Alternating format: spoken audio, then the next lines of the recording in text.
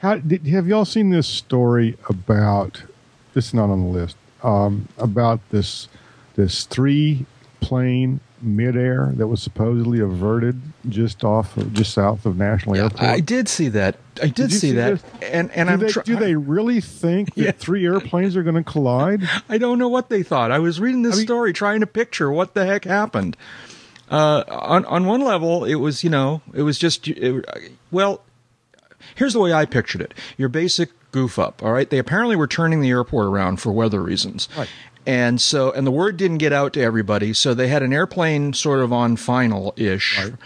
Right. At the same time that they were departing an airplane on the same runway in the opposite direction. Apparently they shot off 2. These were approaches. They were switching from a north operation to a south operation. Yeah. And there was a jet on final for 3-6 or 1, whatever it is now. And then they shot off 2 departures on 1-8. Yeah. And so I don't know where they think the 3 airplanes were going to collide, because at least the second 2 are probably far enough apart. Right. Yeah. The third one I figure is going to get off scot-free. Yeah. Right. Because the first one is running interference.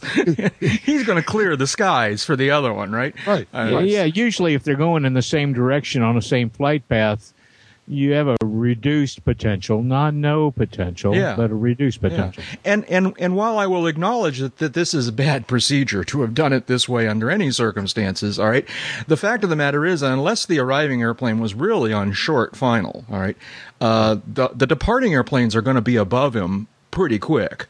And this was all over the Memorial Bridge south of there. Yeah. Sure. So what airport was this at? This was National. At National in Washington. Yeah. Okay. Yeah. So it's the 3 airplane. I mean, I just find the whole thing. 3 airplanes are going to collide. When was the last time 3 airplanes collided? World War II, maybe? Yeah. Right. So, anyways, yeah, 3 airplanes midair. Trice the fun, I guess. Right. Yeah. That was weird. That is an odd one. Have you learned anything more about it than what we just kind of made up as we're going along here? FAA has it under investigation. I wouldn't be surprised if NTSB gets involved at some point. Oh, I would think. And you got to figure that they're counting both of the departing airplanes. This is my guess, a Holiday Inn Express kind of thing, based on the idea that they probably launched the second aircraft before they realized their mistake. Exactly. So there were 3 airplanes sort of quote unquote involved in this whole thing. All right, but at best 2 of them came close to each other, and at worst you should say at worst, of course. At worst 2 of them came close together. But it sounds like the inbound. I don't know where this coverage was, a Post or AP, but. They basically the inbound, the one on final approach, they basically turned him 180 degrees immediately, and then we're vectoring him back in, and he was on the verge of going min fuel. I saw that one too. But yeah, I can see that. Being vectored around at low level and all that kind of thing. He's using up gas at a very good rate. But that's going to become the next part of this controversy, because I can't imagine that he was genuinely minimum fuel. He was just paperwork minimum fuel, would be my guess. Probably so. He was not reaching the point where he was going to run out of gas. He was reaching the point where he was going to start to fill out forms when he landed. Exactly. All right. And I don't blame him for not wanting to get there. He's spot on. I would do it too. Yeah. Yeah. No one's going to do it for him. Yeah, exactly. So, anyways, that was a weird story. That was a weird story. That wasn't the weird story I was going to begin with, but that is a weird story. We'll have to learn more about that. Why bother with a list? Yeah, I know. We just link it up as we go along. It's worked for us for 6 years. Why stop now? Why stop now? I do want to drop one other odd story in here before we really get started, and that is a bunch of episodes. Lord knows how many episodes ago, because Oshkosh just seems like it lasted 2 years this time.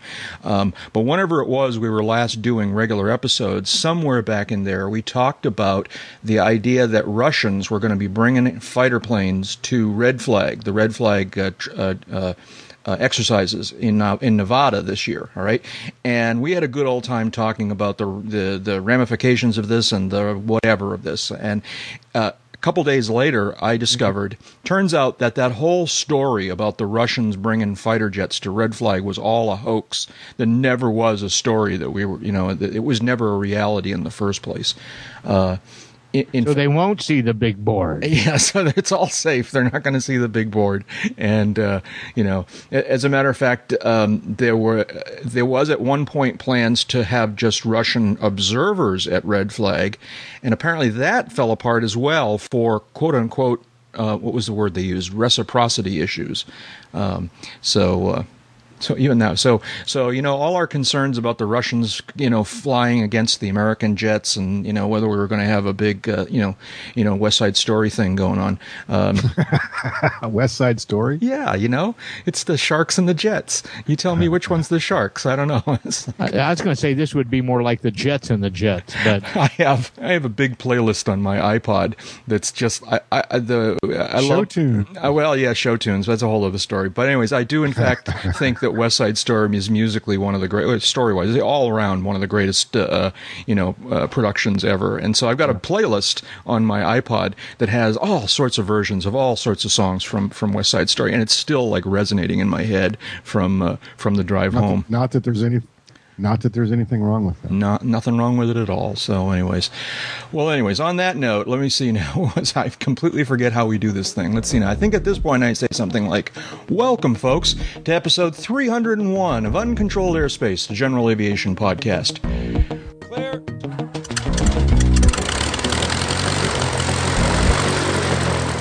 You're going to be hearing a little bit of background noise throughout the day, but it's just airplanes, so it's not really noise. Good background noise. That's right. This is the best seat in the house. That's right. We got Skyriders now. Does that say UCAP? I can't. It's got a runway in the front yard. And you're on site, clear to land. Turkey National Ground, good afternoon, sir. Taxi via Foxtrot and Delta. Recording this episode on Thursday, August 2, 2012. And joining me here in the virtual hangar, my two good friends, probably both also recovering from our week in Wisconsin. First of all, Jeb Burnside's out there talking to us from somewhere near Sarasota, Florida. How you doing, Jeb? I'm doing well. I'm mostly recovered. I have stuff strewn all up throughout the house. Laundry in various stages of completion. I think I'm finally close to being caught up on sleep. See, I don't even feel near being caught up on sleep. I had the extra, the bonus question of not sleeping for 2 days driving home. So that was the capper. It was a great week. I had a lot of fun, but boy, I'm telling you, it's just like 12 days of short nights of sleep and long days wandering around in the sun. And so anyways, David, how are you doing? You recovering? Oh, I'm sorry. So let me just see, I've completely forgotten how to do this. And also here in the virtual hangar, my other good friend Dave Higdon's out there joining us from Wichita, Kansas. Hi, David. How are you? He is? Yeah. Are you sure? I think so. Hang on. Let me look. Please. Oh, there he is. There he is. There he is. Yeah, back again.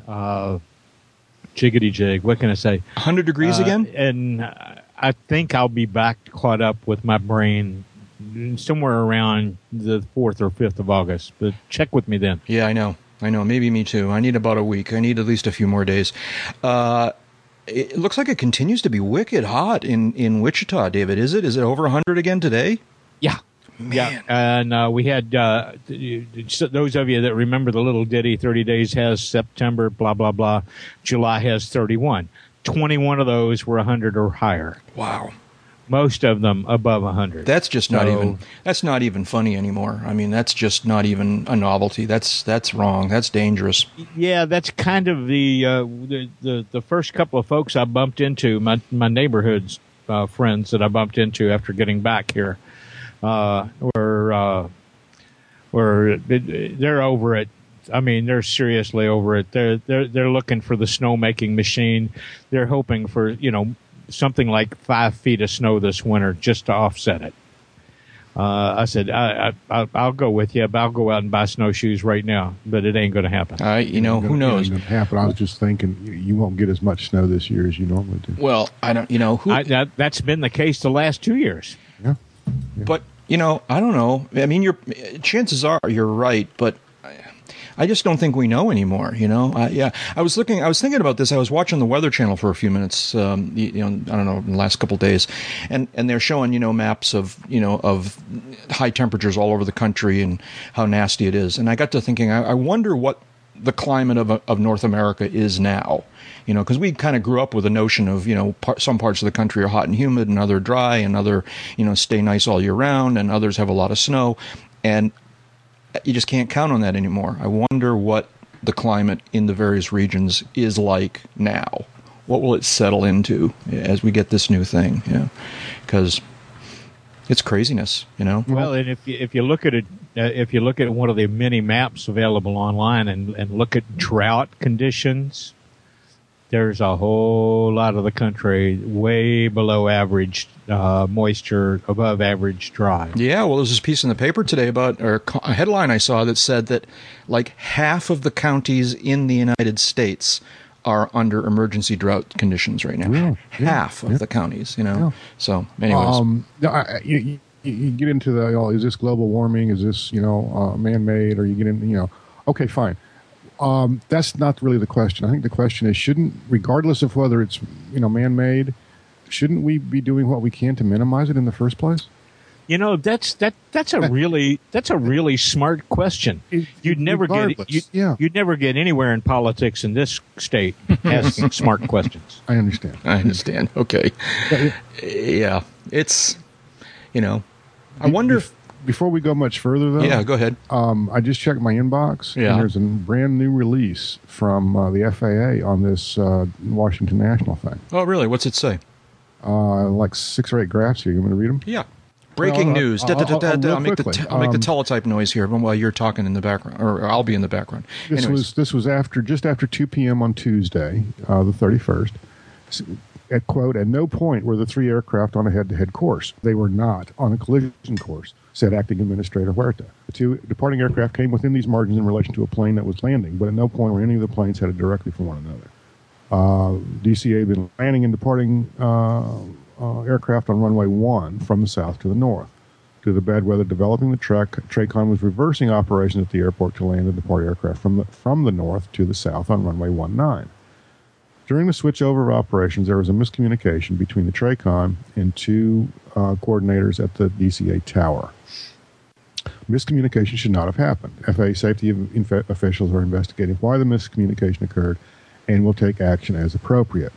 Miscommunication led to a loss of the required separation between 2 regional jets, Chautauqua Airlines 3071 and Republic Airlines 3467, departing from runway 1, and a regional jet, Republic Airlines 3329, inbound from runway 19. Oh, I get it. It was the other way around.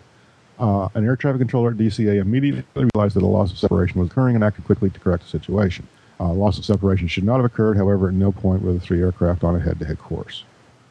I didn't catch what part of it that was suddenly a revelation to you there. I thought this was occurring south of the airport. Instead, it was occurring north of the airport. Oh, okay.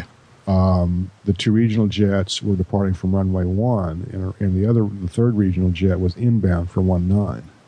Is 19 the one that has that funky river arrival? It is, and he may or may not have been using that approach. Probably was.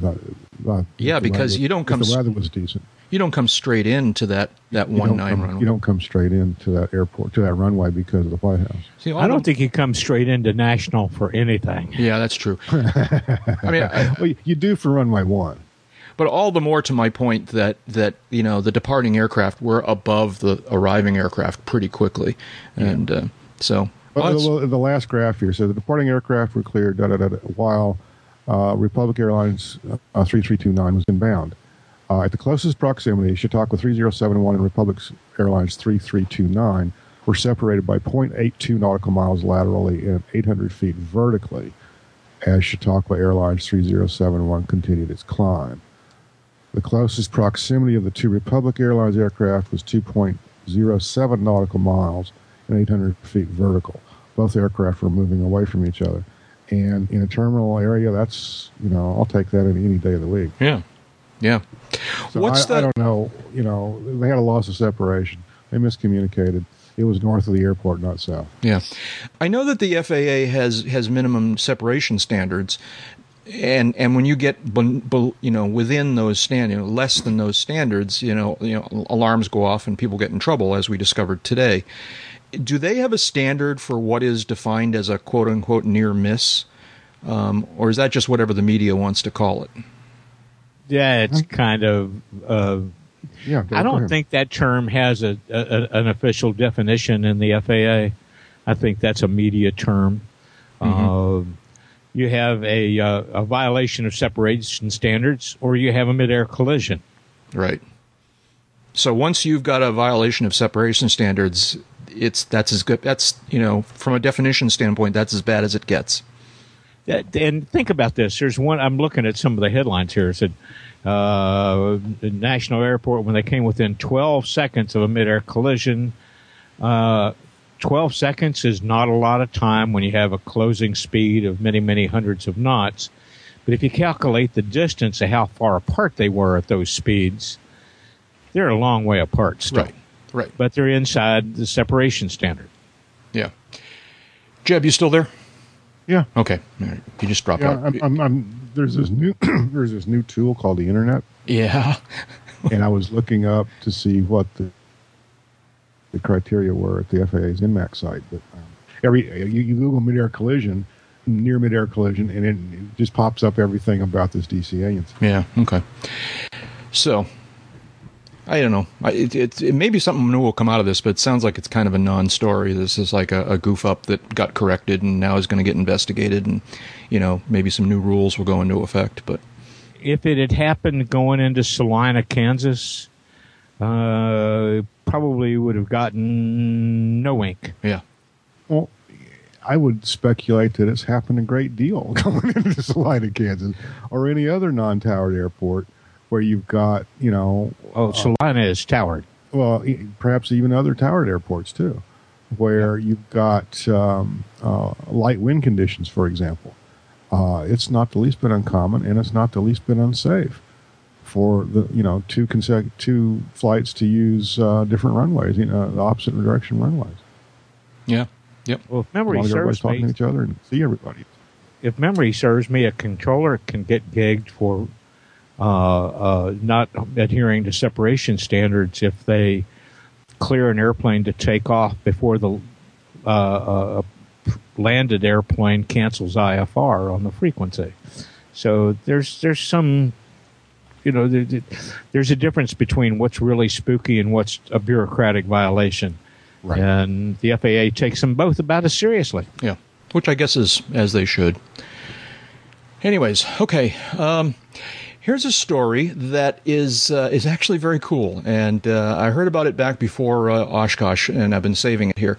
This story originally goes back to something that we talked about quite some time ago. I don't know exactly when, but probably a year ago or so. We talked about an aviation blogger who goes by the name of Mr. Shu. And Mr. Shu had been a student pilot and was blogging about it and was quite enthusiastic and quite the excellent cheerleader for general aviation, and was just enjoying the process and enjoying the process so much that he bought an airplane for himself while he was still a student pilot. And Smart man. yes. And then bad luck hit. And in his I think almost first flight, or maybe very first flight in his new airplane, this is like a year ago now, in his very first flight, with his instructor, obviously, because he was still a student, in his brand new airplane, they suffered an engine failure or a partial engine failure and went down straight ahead off of the runway. And they were okay, but the airplane was totaled. And he blogged some more about the trauma of this and the reality of it. And it was a very interesting story and on many levels a heartbreaking story, even though nobody was hurt. And that's sort of the last we heard of it. Until recently. And someone called my attention to his blog recently, where the headline now is, this is from an entry from 8th of July. The headline is, "I bought another airplane." And the first paragraph in his blog post here is, "Yes, I'm aware that the last time didn't end so well, but ever since I returned to a regular flying schedule at West Valley Flying Club in January, I realized that my passion for flying and for airplane ownership hasn't waned. If anything, it has intensified." And he tells us the story about how he went out shopping again and found yet another airplane and has purchased it. And since then, he has passed his check ride and become a private pilot. And he originally went out to try and buy a replacement to the Beech Musketeer that he bought previously, and unfortunately crashed with him on board, and ended up. And I think this is kind of like a apples and oranges almost thing. But instead of getting a Beech Musketeer, he ended up getting a V-tail Bonanza. And a beautiful picture of his airplane here in the blog post, and him talking about the buying process and the checkout process, and and just kind of letting us know that he's still here and he still loves aviation in spite of the bad circumstances way back when. And I just think this was a cool story to begin with that heartbreaking sort of quote unquote end, but it didn't end there, and he continued his training. Apparently he stopped for a little while, unsurprisingly. But then he picked it up, continued, finished, and now he has himself a really pretty Bonanza. And a 67 V35, no slouch as a traveling machine. Mm-hmm. Yeah, it's basically the same airplane I have, except there's a certain bulkhead, aft of which it's a little bit different. Mm-hmm. Yeah. So congratulations to Mr. Shu. Yeah, big time. For sticking with it and for finding himself a new airplane, and just excellent, good stuff. Yeah, absolutely. Picture of him here. I believe that's him down lower here with a big smile on his face, and a couple of pictures of him with his airplane and telling the whole story. He's the younger of the two guys in some of the early shots with the V-tail. Yeah. All right. Yeah. Yep. So that's great. That's just. Before we go any much further, anyway, the Airman's Information Manual, paragraph 763B, quote, a near mid-air collision is defined as an incident associated with the operation of an aircraft in which a possibility of collision occurs as a result of proximity of less than 500 feet to another aircraft, or a report is received from a pilot or a flight crew member stating that a collision hazard existed between two or more aircraft, unquote. That's a near mid-air collision. Yeah. That's pretty interesting. Yeah. Is there one there for near miss? Well, isn't that the same thing? Isn't that the same thing? Well, I don't know. I don't want to do this. I don't want to play the semantic game, but a near miss and a near mid-air imply the same thing. Yeah, but a near and a miss are kind of an oxymoron, which is why I've always kind of had fun with the idea that George Carlin you either missed or you hit. Yeah. Yeah, George Carlin had a real good riff on this back in the day, and it was something to the effect that, isn't a near miss really just a near hit also? There you go. Right. Yeah. Yeah. So that's one reason I think the AIM is using the phrase near mid-air collision. Yeah. Well, near mid-air collision is, that's a formal, you just read the definition. Never been any question in my mind about that. That's defined, laid out. Near miss is kind of like, well, okay, so is it better to have a big miss? Actually, all we want to do is miss. Near, far, it doesn't really make any difference. We just want to make sure we miss, which is why a near miss, it kind of gives me chuckles every time. And it's easier for the media to use because it takes up less space and it will fit in a headline much more easily than near mid-air collision. Right. And there's a lot to that being the actual reason for their use. Yep. So what's this story? Jeb, you posted it. I had seen it separately about the open bar situation. Oh, yeah. So that's a different kind of open bar, right? Yeah, it is. You can't get drunk on this open bar. That's what they're calling an open bar. I'm not sure. So BAR, B-A-R-R acronym, stands for Block Aircraft Registration Request. And what exactly? This has to do with things like FlightAware, where, ideally, or I don't know what the right word is, but under basic circumstances, you can get information about flights that are in the air that are flying under a flight plan or flight following, and but then if the pilot chooses, they can have their information blocked. And I guess that's what a BARR is, a Block Aircraft Registration Request. Exactly. And there was some controversy, I don't know, a year ago? Yeah, I guess about a year ago, when it wasn't controversy. DOT wanted to end the program. Yeah, which they wanted to end the blocking program. Right. They wanted to make it so that you could not conceal your information in the system, and then that went away, so that now you couldn't conceal your information. And then it came back. I've lost track of how all the comings and goings here. Well, the FAA under SecDOT, I interviewed him a couple of years ago. I can't remember his name. Under SecDOT's direction, ended the program, ended BAR, and that was for a period of time. Right. Congress, when they enacted the reauthorization earlier this year, back in I think it's February, mandated that FAA block upon reasonable request. I think the phrase was block aircraft registration information on the AS. So blocking technically is in effect now. It's possible. Yes? Say again? Blocking is technically possible now. Yeah, all you have to do is request it from the FAA. Right. Okay. Now, what's this story about? Well, that's just the air traffic data, of course. The flights, and I've often thought about this also, the flights all talk on the radio. And that's an open frequency, and it's not encrypted, and it's available for anyone to listen to. Right. At any time. So some enterprising guys with some good talent in the software department wrote some software to key on to live ATC feeds at various airports, or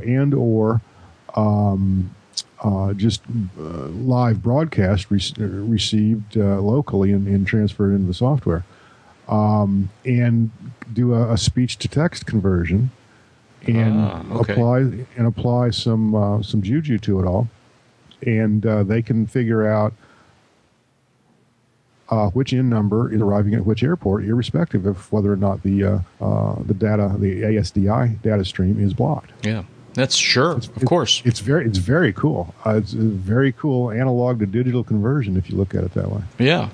That's just, it goes to, so that falls short of being able to track an aircraft all the way across the country, but nevertheless, it gives you much more information than you would have otherwise. All you have to do is sit at Airport X and listen to the clearance delivery frequency. Yeah. But you would have to do something like that, whereas the data that BAR allows you to request blockage on is basically taken from your IFR flight plan or your VFR flight following request. So it's going to have an estimated time of departure. It's going to have the departure airport. It's going to have the expected cruising altitude. It's going to have the routing and the destination airport. And if you listen close, you could get, November 54321 X-ray cleared to the such and such approach as filed. Mm-hmm. Okay, that's not quite the same depth of information. But if you're sitting there where you can receive that and you know where they are, and they say cleared to that airport as filed, well, now you've got the start and the finish of it, and not much in between. But it's not that hard to pull stuff together from beyond that. Yeah. So, I heard a story when we were at Oshkosh, and I forget who told me this. I can't even quite remember the circumstances, but I'm sure it's just one of these conversations you have throughout the week. Someone was talking about how he was using one of these new magical boxes that you can get now for basically displaying traffic around you on one of your MFDs in the airplane.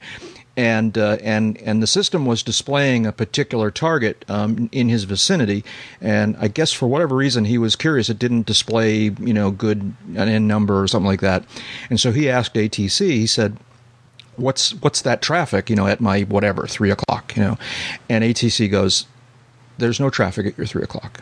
And he goes, and he paused for a second. Heard this. Yeah, you heard this story too, right? Yeah. And so he said, so he paused a second, and the guy says, no, there's traffic at my 3 o'clock. What's that traffic at my 3 o'clock? All right. I don't think it was any collision danger here. It was like different altitudes or something like that. But he said he wanted to know what this traffic was. What's this traffic at my 3 o'clock? ATC goes, no, there's no traffic at your 3 o'clock. And he asks a third time, all right? And after asking repeatedly, suddenly, I don't know, someone came on the frequency and said, who's asking about this traffic? and it turns out that the traffic was Air Force One, is the way the story goes, anyways. And the ATC was sort of denying that it existed. And I don't know, is that the procedure? Does ATC not call out Air Force One if you're flying around? I guess that makes some sense. I don't know. But I don't know what they would. I don't know what they do in that instance. Is that the way? Say, yeah. Heavy Boeing 747 at your 3 o'clock or something like that. I think the real answer is they generally give Air Force One a lot more airspace. Yeah, well, yeah, you would imagine. and so there's really no need to call it as traffic to anybody. Yeah. Well, plus, there's that. Well, and they actually might say, November 1, 2, 3, 4 X-ray, turn left to maintain clearance, right, and not tell you what's out there. And if you're on an instrument flight plan, you're supposed to turn left for clearance. Yeah, and they'll let it go at that. Plus, you got to figure, I've always assumed that Air Force One is not all by itself. Air Force One is a flight of 2 or 3 or 4 aircraft, because there's got to be some cover going around. There's something nearby. I suspect there is nowadays. Yeah. Or at least some aircraft that are ready nearby. Yeah. Back in the day, I don't know if I've told this story before or not. Years ago, I used to fly out of Andrews Air Force Base back in the 80s. And I was coming in from a trip. I was probably flying a Civil Air Patrol 172. I was coming in from a trip, and I was vectored onto a left downwind for runway 19 right at Andrews. And that put me slightly east of the field and just over the field. And I'm about halfway up the downwind, coming in from the south, when the tower controller says, need you to do a 360 out there on the downwind. I said, okay. So I did a 360. I need you to do another 360 on downwind out there for me. Okay, fine. And rolled out of the downwind, and by that time, I started to get my wits about me and looked down, and Air Force One was taxiing for departure and did not stop and took to the active and took off to the south. And I was cleared to land. That was like 82, 83. Right. That was Reagan, and that was one of the old VC 137s, the 707s. Right. The idea that there would be a private plane on downwind while Air Force One is taxiing around. Yeah, nowadays, can you conceive of such? No, that would be, that would, maybe, I don't know, but I don't think so. Anyways, so the bar data is hackable, basically. Not the bar data, but the bar data may be hackable. That's not what these guys. But that's not what we're talking about here. They're just going around this. They're just snatching stuff out of the public airwaves. Yep. Yeah. And it's another case of reporting overstating an issue beyond what it really was. Because my early reads on this was, wow, they're hacking into the computer to get the data that BAR is supposed to. No. No such animal. So I hit the snooze button and went back to sleep. Okay. One of the things we announced while we were at Oshkosh is we announced the new UCAP feature, UCAP Echo, which is the archive of this is just, you're not going to stop that for a while, are you? Go back. Wiki. Exactly. So, UCAP Echo is an archive, a searchable, browsable, all kinds of things, archive of old UCAP stuff, all of the goodies and the highlights from over the past 6 years, along with some other stuff as well. And we're going to experiment with a new feature here in the regular podcast, which is the featured Echo clip of the week. And one that we added just recently is a clip from an episode in February of 2007. Let's see what episode. That was episode 15, which we called "Come On In, the Water's Fine." And in this episode, the three of us kind of just shared our recollections, our reminiscences about our earliest flying experience when we kind of took our first lessons and when our first flights were. And that was a cool conversation to listen to recently, which I hadn't heard it in a while. But in digging through the show notes to identify interesting echo clips, I came across this one, and I was glad I did, because it was kind of fun to go back and listen to us talk about these earliest flying lessons, and to remember my own as well. So you can check out the Echo clip, Our First Flying Lessons. It's at uncontrolled airspace uncontrolledairspace.com/echo. Oh, we need a better way of describing these things. Anyways, we'll put it in the show notes. Or you can. I'll bet you the URL UCAP Echo is not taken. It is, as a matter of fact. It is. We took it. We signed.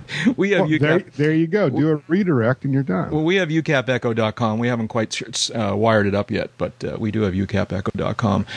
No, it's the rest of it that's the hard part. Right now, the URL is like play.php !ID, et cetera, et cetera. So we don't want to do that. Chances are, if you search for first flying lesson in Echo, you'll find it. Or if you go into the tags and navigate to the tags for UCAP 015, you'll find it that way. And go into the show notes. We'll have a link directly to it there. But you can go back and listen to a segment from UCAP number 15 from February of 2007, where we talk about our earliest flying experiences. Back when we all just teenagers. Yeah, I don't know about that part. We were really serious sounding back in those early days. It's just like it's almost disturbing to go back to listen to us in episode 1 and 2. I mean, it's like then don't. Yeah, we just thought we were. I don't know what we thought we were doing, but we're still don't know. We're much more casual about it now than we were back then. Anyway, so go check out that and all the other interesting clips that are available at UCAP Echo, uncontrolledairspace.com/echo. And please let us know what you think. Send your suggestions and feedback to echo@uncontrolledairspace.com. There's a story in the forums, bird strike reporting. M. Buto, listener M. Buto, Mike. What are they striking for? Better wages? Well, maybe. More bird seed. Maybe, huh? So he's referring us to a story in the Jetwine blog that says... from Scotty Spangler. Yeah, that's right. I didn't notice that. Yeah, that's our good buddy, our dear friend, Scott Spangler, who's a regular now for Jetwine, does a lot of blogging for them. And he writes about bird strikes have been one of my passing interests ever since I watched the head-on confrontation between a Seagull and a landing A6 during let's see now, at NAS Alameda in the early 70s. He says the Seagull lost, by the way. Somewhere over the years, the experts who study and do their best to prevent bird strikes started using that unusual word in the headline. Anyways, snarge? Snarge? Snarge is a term given to the visceral remains of a bird strike. Yeah, okay, that's ugly. But what is it? They want your bird strike remains? Yeah. Why? They'll do DNA on it and figure out what kind of bird it was. Right. And whether or not that's a normal habitat for that bird, or how many of them there were, things like that. It's data mining, I guess. Plus, they have the TSA screen him and check him against the terrorist watch list. Okay, you know what? I wouldn't put it past them. Anyways, they it's unauthorized flying any way you cut it. That's right. That's right. It's in the airport airspace usually without a clearance. I mean, see, sending the who are you supposed to send this to? The FAA or the TSA or the who wants? There used to be a Smithsonian does it. The Smithsonian. So Smithsonian sending dead bird remains to the federal government isn't going to get you in trouble. This is what I think. All right, it's just that's why they invented a word like snarge.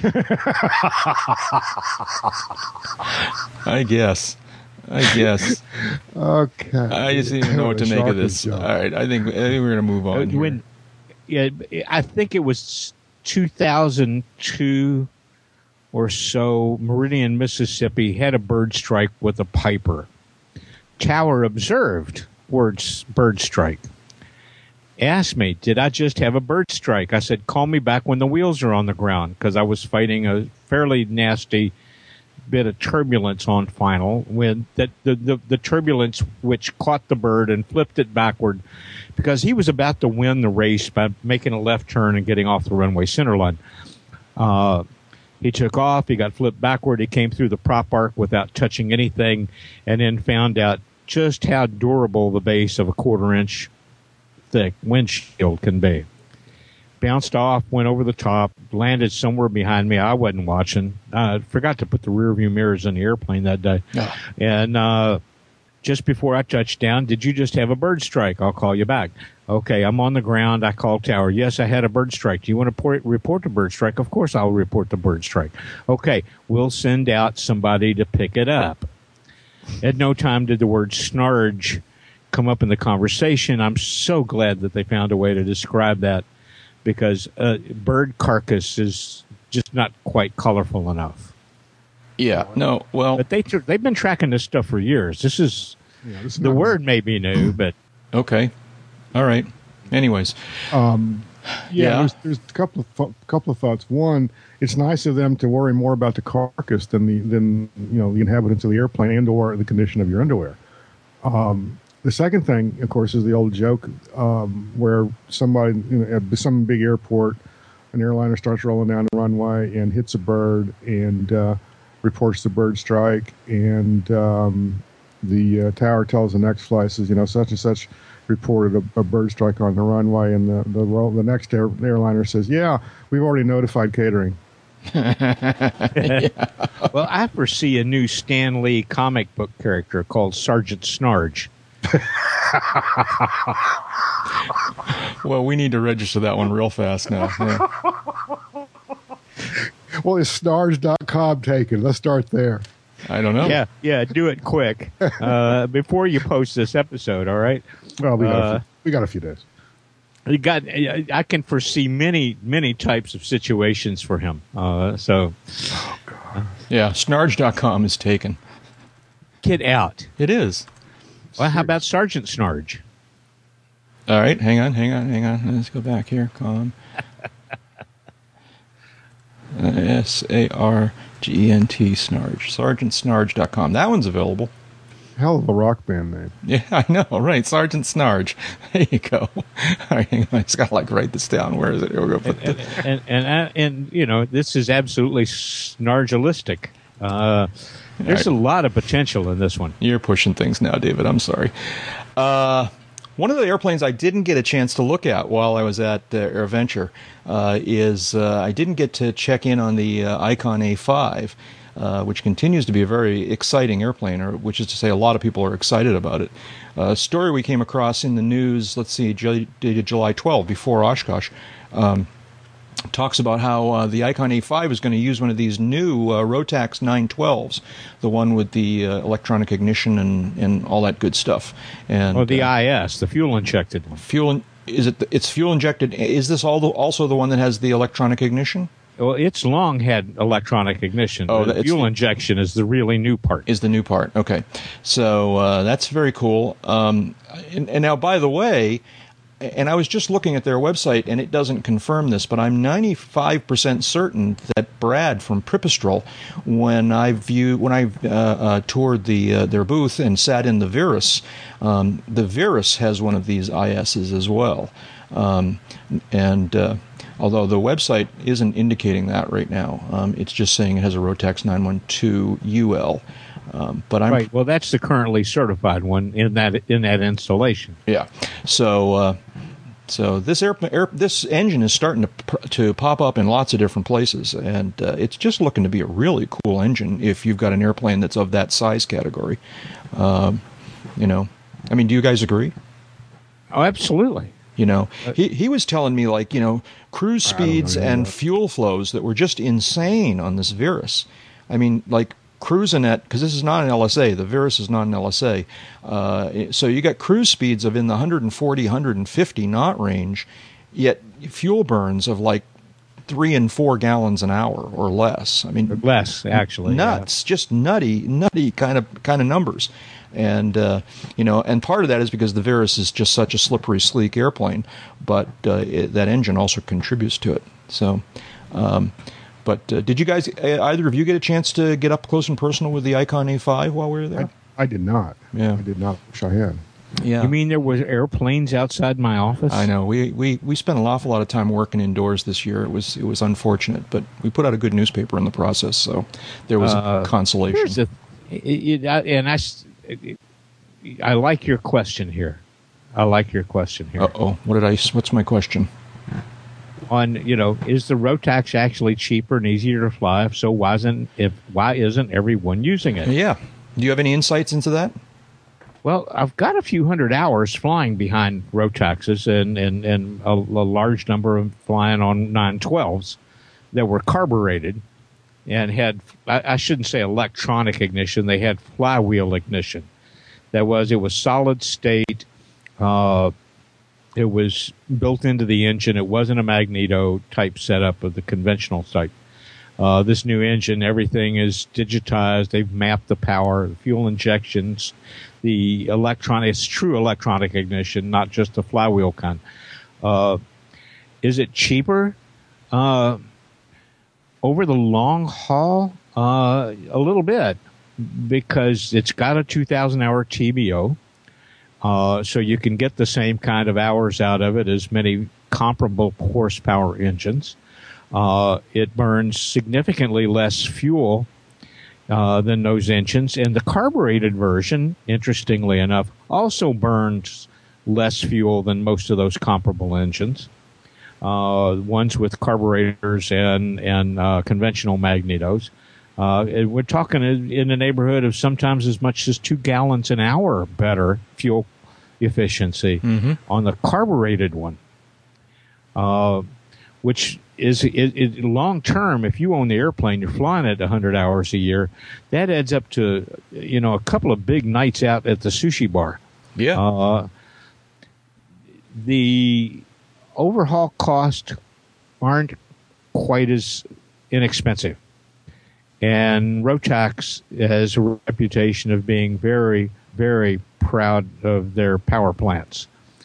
But over the long haul, a lot of that stuff evens out, so that if you look at direct operating cost, upfront investment costs, and overhaul costs, that over the period of 2,000 hours, the Rotax, particularly this new IS, will be notably less expensive to own and operate than, say, Continental's really lightweight 0200, like on the Skycatcher, but not necessarily better than Lycoming's new, 233 engine for light sport, which is also fuel injected. And a lot of that has to do with the fact that beyond the fuel injection, the Rotax 912 is partially liquid cooled, which lets them run at lower fuel specifics and keep the engine cool. It doesn't depend on air solely for cooling, and gets just better. The fuel specifics being horsepower per pound of fuel per hour of use. So when you look at specific fuel consumption, the Rotaxes are actually very, very, very efficient engines. Yeah. And the reason why more don't use them, partly paranoia, partly they're not familiar with them, partly because some manufacturers don't want to pony up the higher initial purchase price. And once the owner's stuck with it, he's stuck with it. Yeah. I remember, and this is a kind of fuzzy memory, so you may need to correct me on it, but this goes back 15, 20 years now. My flying club in Palo Alto way back when, we were all very excited that we got 3 or 4 of the then brand new Diamond Katana aircraft. Oh, yeah, with the 80 horse and a constant speed prop. Yeah, and as I recall, those were Rotax engines initially. That's right. And we thought that was going to lead to all kinds of great economies and allow them to be rented for lower prices.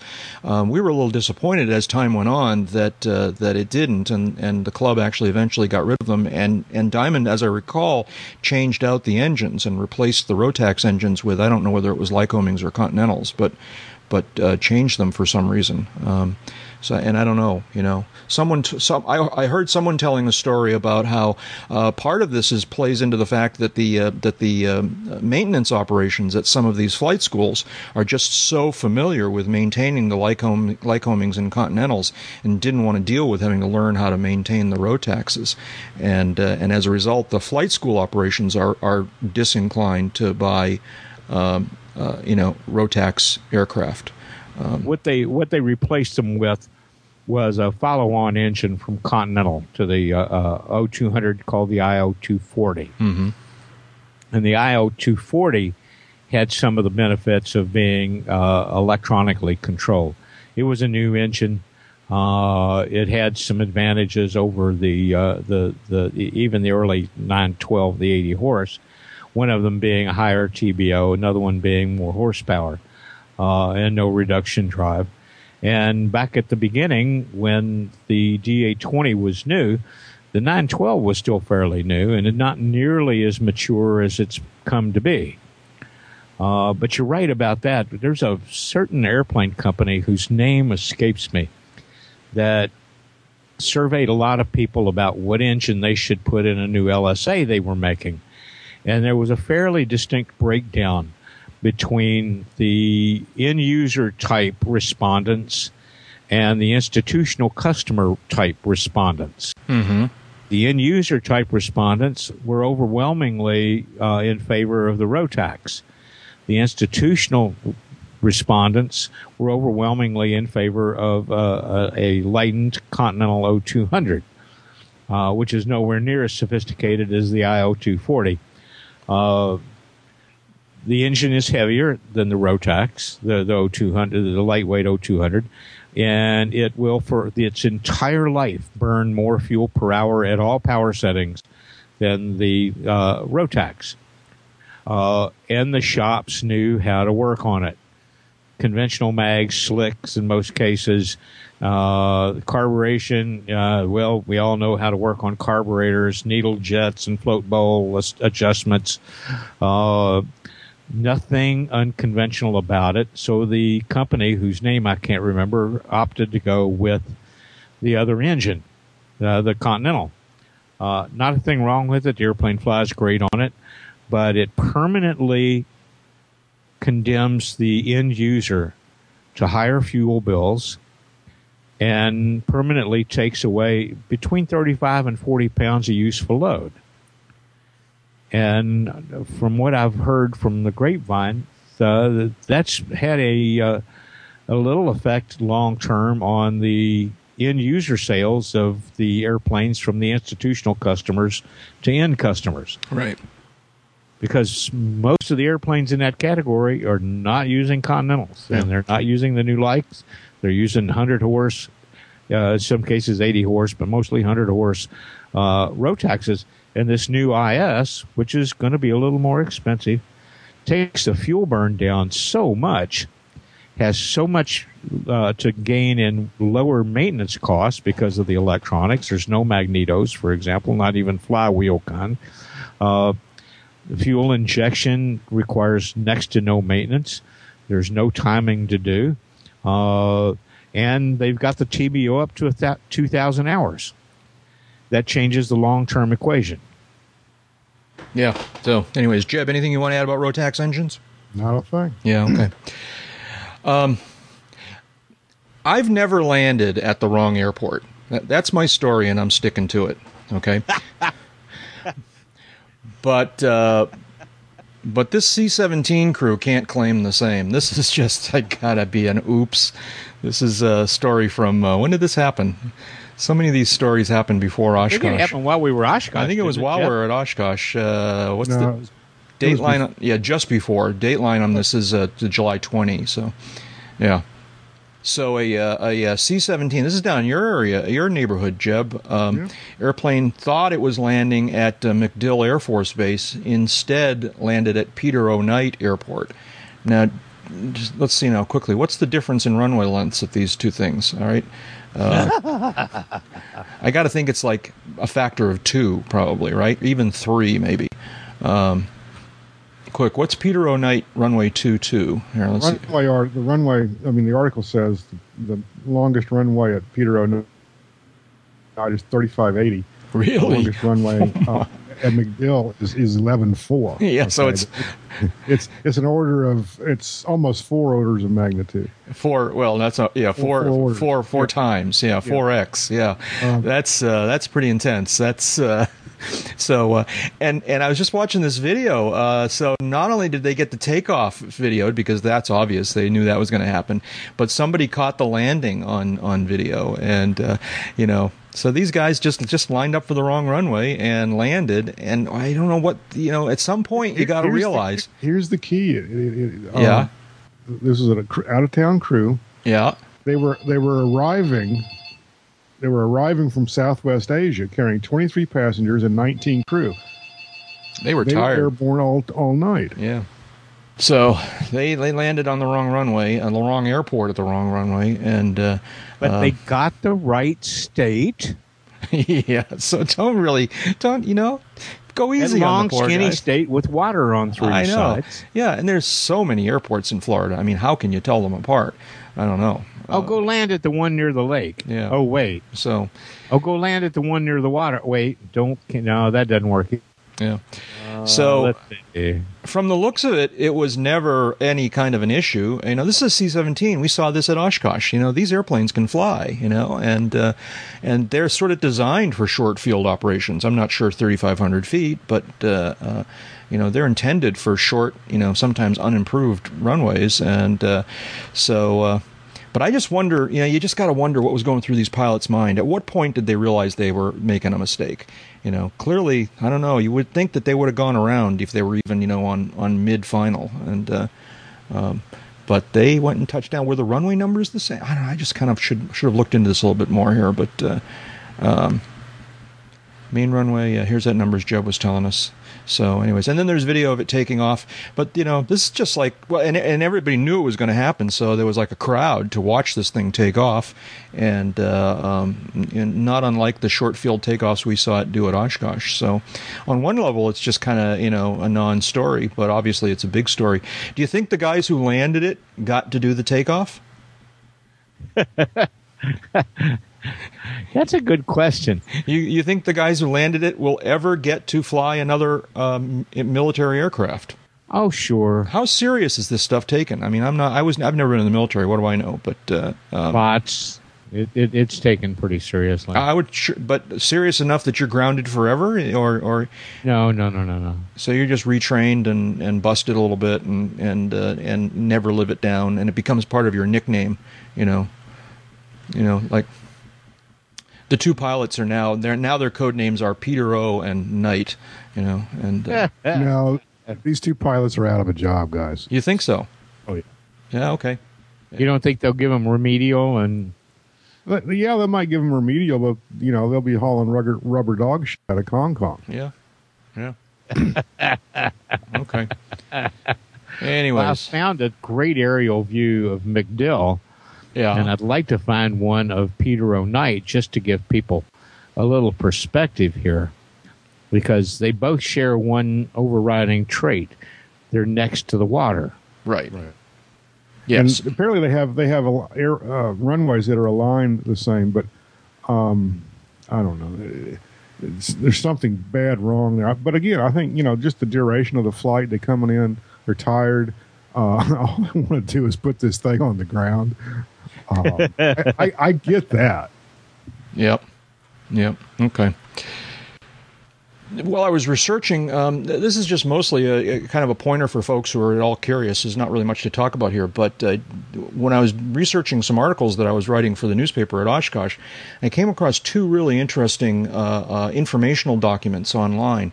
Both of them were from sagetech.core.com, corp.com. It's a maker of electronic devices. I believe I was writing that day about ADS-B devices. They have two interesting documents. One is an ADS-B FAQ, frequently asked questions document, where they just talk about a lot of details, things that, kind of, if you're looking for one-stop shop to go and learn about the issues around ADS-B, check this one out.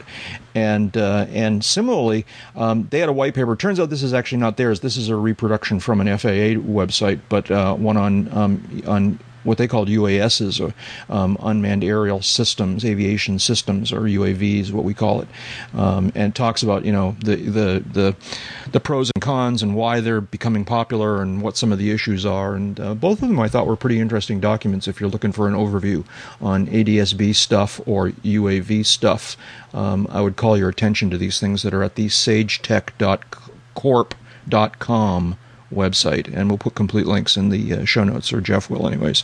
David, I see you're sending us a link here. Is this an overview of the Peter O. Knight Airport now? Well, it shows it on map, and the other one I sent you shows MacDill, an aerial view of MacDill. Yeah, I saw the one in MacDill. Yeah, I'm looking at that. I just zoomed in on Tampa. So they're only 2 or 3 miles apart across the bay. And, and there's water in the environment, and the main runways align the same, but it's a fucking lot longer, dude. Yeah, I know. And to be fair, they're both right there next to the water. Although one of them has more concrete. Yeah. Yep. Surprising. It's too bad that there isn't a device that you can have in the panel of your aircraft that will guide you directly to a particular airport that you want to go to.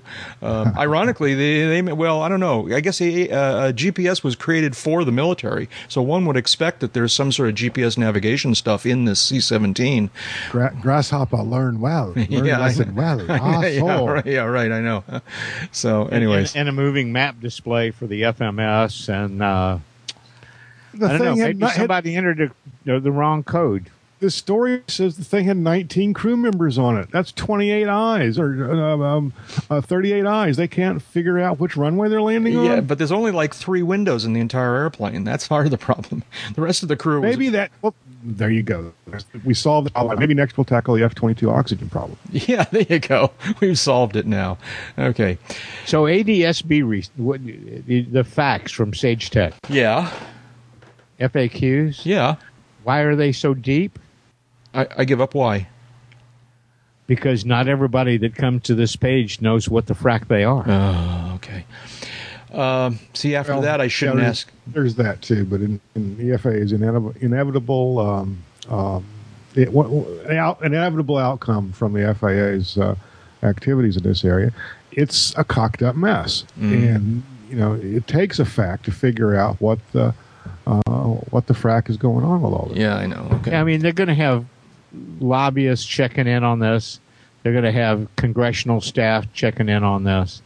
Most of whom won't know what this is until they check in on a page like this, and at least among the lobbyists, get a check to argue for or against it. Right. Okay, moving on.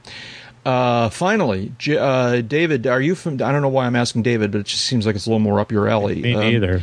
The Kit Industry Association, or for some reason the initial is EKIA, AKIA. Although it calls itself the Kit, so it should be TKIA, AKIA. Anyways, the Kit Industry Association, formerly organized during AirVenture in response to the. Okay. What is this all about? Well, we had this in AirVenture Today last week, not coincidentally. You didn't read the paper? Yeah. I read my column.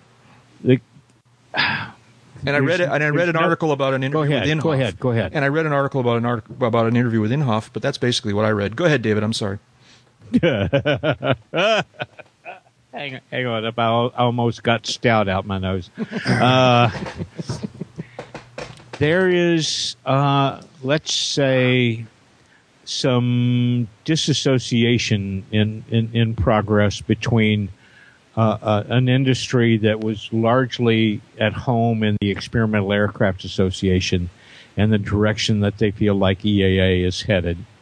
And they felt like they needed their own association to argue and debate and support their own industry and their own perspectives, separate from LAMA, which has evolved over the years to be the Light Sport Organization, and GAMA, which has always been for the factory manufacturers, their trade group. And there was some feeling, I'm told by some of the AKIA founders, that they no longer really feel like EAA is representative and representing the business that they're in and what they're trying to do. So this is to give them a unified voice in those spots in Congress, before the FAA, in presence of other trade groups that they feel they need for the experimental amateur built community, which these days is no longer, a scratch building community. It is predominantly you get all the pieces ready to rivet together. Yeah. So I'm reading down this. Van is the president of IKEA. Dick Van Grunsven. Van was one of the prime movers. An old friend of mine, John Manette from Sonex, is one of the prime movers. And I'm well acquainted with the guy that's doing the organizing and behind the scenes work to make it an association, and doing the spokesperson work for it. Right. They have some really clear goals. They have some really good ideas. But they feel like that they've got to take this on their own now. Yeah. I mean, having Van involved, that gives it some weight. I guess I didn't catch that part earlier on. So having Vans involved gives it weight. Having John Manette involved gives it weight. Having Randy Schlitter at Rands involved give it weight, because these are some of the heaviest hitters in the business. Yeah. Interesting to see where this goes. It shall be. Before we went out to Oshkosh, I heard a buzz that maybe the what did they call it? The Sport Aviation Association, the SAA, which was a real grassroots flying organization, might be making another attempt at getting rolling. Do you know what I'm talking about, David? Absolutely. My membership number in SAA is I believe it's 499. Did you hear anything more about that while we were actually on the ground at Oshkosh? I did not. Yeah, I did actually a little bit, and not a whole lot more than what was out there. But I understand that the effort that's underway is geared toward resurrecting the 6-time-a-year magazine, to resurrecting the SAA's annual fly-in, and to moving it into the next step territory, which is kind of reigniting some of the grassroots stuff that someone felt was being lost when they launched the Sport Aviation Association to begin with back in about 98. Yeah. Was it that long ago? Okay. Yeah. All right. Yeah, it was. Yeah, it was. And a nice young lady named Audrey Pobresny yes. slipped me my application. And I paid my dues, and I continue to pay dues. And I get my sticker. And this was something that Paul Pobresny had copyrighted and trademarked years earlier, when he was thinking that EAA might start going in directions while he was still there running it that would warrant starting a second organization. But then he did not activate it until, I believe, in parallel with the renaming of the EAA convention fly-in to AirVenture. Yeah, that might have been about the time that I first. Well, I guess that would be around about 98, wouldn't it? Yeah. Okay. 2000, give or take. Yeah. Yeah. And when you look at it, it's not a lot different than what a lot of the EAA chapters actually do. But it's not focused on the home building movement specifically. It's not focused on experimental amateur build. It's focused on people that fly for fun. Period. Right. And there's some feeling that that's not really represented as well at EAA as it used to be. And I'm not sure that I'm willing to make that statement. All I know is that Paul felt it was time to activate it. He activated it. He got rolling. Working with Rudy Frasca up in Illinois, they had quite a nice series of annual fly-ins, more in tune with what EAA's very earliest events were at Mitchell Field in Milwaukee and the early ones in Rockford, Illinois. Yeah. They were 3 days. They were 4 days. They weren't these gargantuan events that EAA's annual event has grown into. They had no ambitions to do that. It was just folks getting together, campsites, doing a little free flying out to some breakfast, having some chats and some little forums on their own, and when it was all wrapped up, going back home the way they came. Yeah, that could be cool. That could be cool, even if it's only a side-by-side thing with EAA. I think that there's some parallel. I think there's room for some parallel work here. Yeah. And as to close out IKEA, the thing that struck me is when I first heard about this about 5 weeks ago, they were just in the organizing phases of it. The fact that they've gotten through the organizing phases and the initial players on it have increased their membership to 14, and then by the time they finish their first big meeting at Oshkosh to 20. Mm-hmm. And I would bet that 20 represents the vast majority of the capacity in the kit manufacturing community. Yeah. Shout-outs. What do we got here? I got one real quick one. Mostly it's a correction, a minor correction. One of the airplanes we saw taxi in front of us during episode 300 from the deck of EA Radio was a really cool, sleek, red race plane that I like a lot, and I referred to it as the Poland Special. And apparently it's pronounced I'm not sure what I said, but what's the other one? You said Poland. It's pronounced Poland. It's Poland is correct. I'm told by our buddy Afterburner Al, who sent me a text message at the time, but I didn't notice until a little bit later on. So thanks to Afterburner Al for checking in and correcting me there. It's a very cool airplane, regardless of how you pronounce its name. And maybe I'll find a picture. We'll put a link in the show notes to the Poland Special, which is a cool airplane.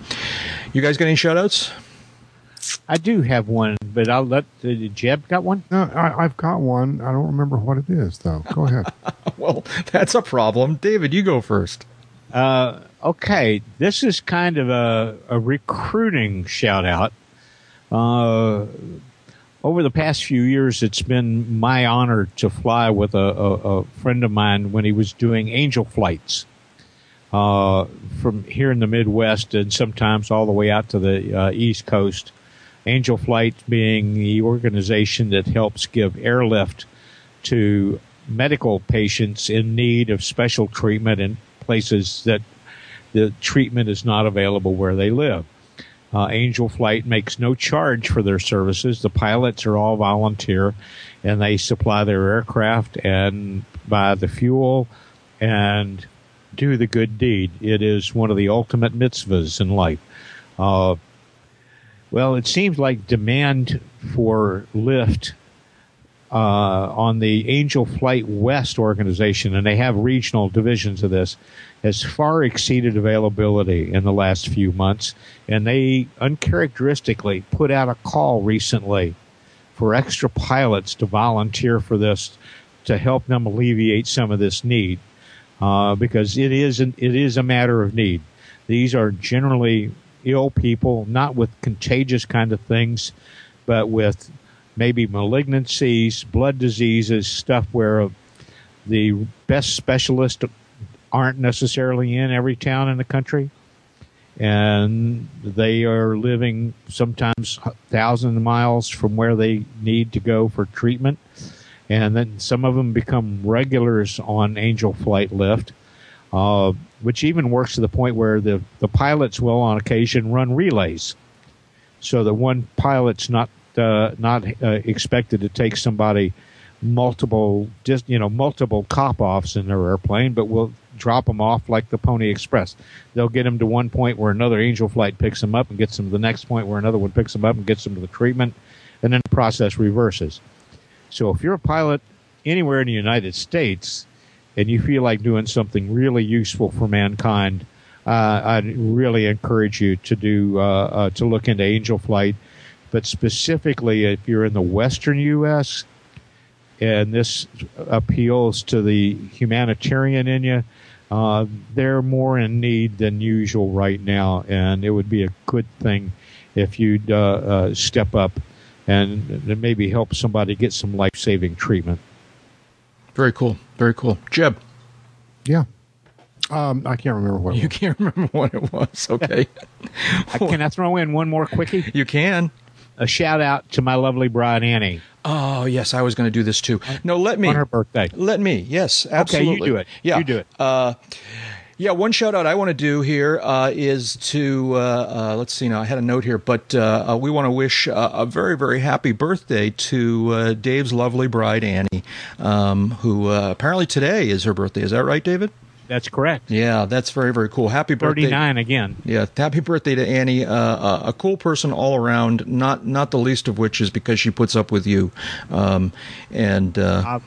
Yeah, but I've only met her once or twice, but it's always been a pleasure, and we wish her a very happy birthday. Let's see now. One last bit of podcast administrivia here. So I'm happy to announce this is going to be a little bit of a surprise to you guys because I'm kind of goofing around a little bit here. But here's the story. I'm happy to announce that after some 300 episodes, Uncontrolled Airspace has been renewed for a second season, and we will be wrapping up season 1 in a couple more weeks, round about episode 304, I think it'll be, on the occasion of our 6th birthday as a podcast, will be our season finale, where we'll have some sort of hokey cliffhanger, and then we will return a little bit after that with the premiere of season 2 of Uncontrolled Airspace. Stay tuned for that. Now they picked us up for another one, huh? They picked us up for another one. It took them a little while, but we finally wore them down, and we're Do we get a raise? we're good to go. Yeah, right, double. That's Dave Higdon. Dave's an aviation photographer, an aviation journalist, and the U.S. editor for London's World Aircraft Sales magazine. David, what have you been working on other than Oshkosh? Anything you probably Well, if you were at Oshkosh and you had the opportunity and the wherewithal, you might have picked up a copy of the Aircraft Electronics Association's Pilot's Guide to Avionics for 2012-2013. Yep, I got mine. If not, get a hold of them and get yourself a copy. It's a freebie, and it's got a little bit of my work in it and a little bit of work of some guy named Burnside. Yeah. They sort of have a magazine as well, right? Sort of a magazine-like publication that I picked up there at that table as well. It's more like a reference book. I know the reference book is the yellow book, but there was also a sort of a magazine. They also have a magazine. Yeah, it's called like AEA News or something like that, Electronics News. Or Avionics News. Avionics News, yeah. That's the magazine. Yeah, yes. This is so totally different. Yeah, okay. Well, I got them both at the same booth. Oh, okay. And good deal. They're both good, and I picked them up both and skimmed them at the time and looking forward to spending more time with them, yes. So, David, where can people find you on the Internet? Oh, AEA.net.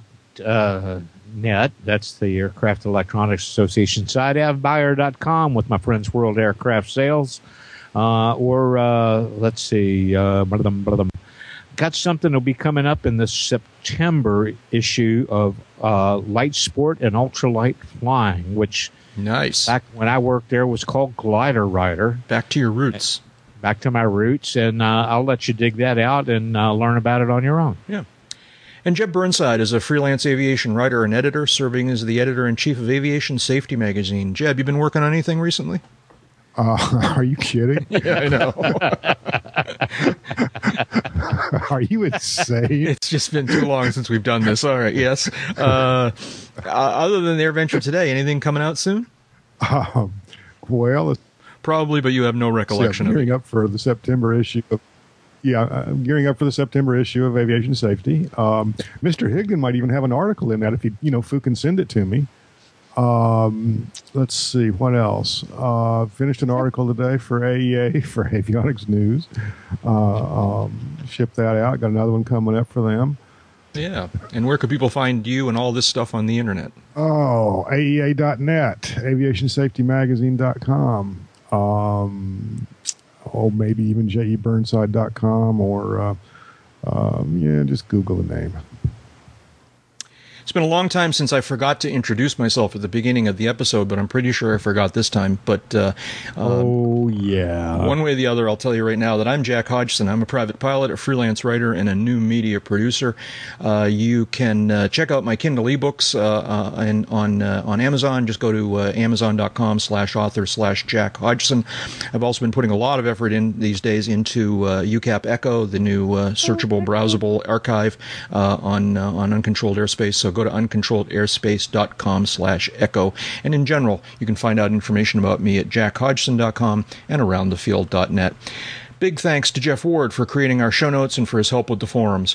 Thanks to Mike Morgan, Royce Earl, Jim Goldman, and to the many other listeners who have created the UCAP disclaimer clips. We are also very grateful for the financial support we receive from our listeners. For information on how you can make a donation to this podcast, see the Uncontrolled Airspace homepage and the box in the right-hand column labeled Tip Jar. It doesn't need to be very much, just $10 or $15 over the span of a year is a big, big help. And don't forget, you can visit with all of us at the Uncontrolled Airspace website. You can read the blog, view the forums, check out Echo, check out the wiki, check out the aviation movies list, the new ratings webpage of Fame, and more. All of that is at uncontrolledairspace.com. David, you were going to say something? Live long, go fly, and remember, time spent flying is not subtracted from your lifespan. Bye-bye. And that's enough talking. Let's go flying. AMFFN. Oh, that was a little tentative. Okay. You want to say that again, Jeb, please? Yeah. AMFFN. There you go. That's much better. Thank you.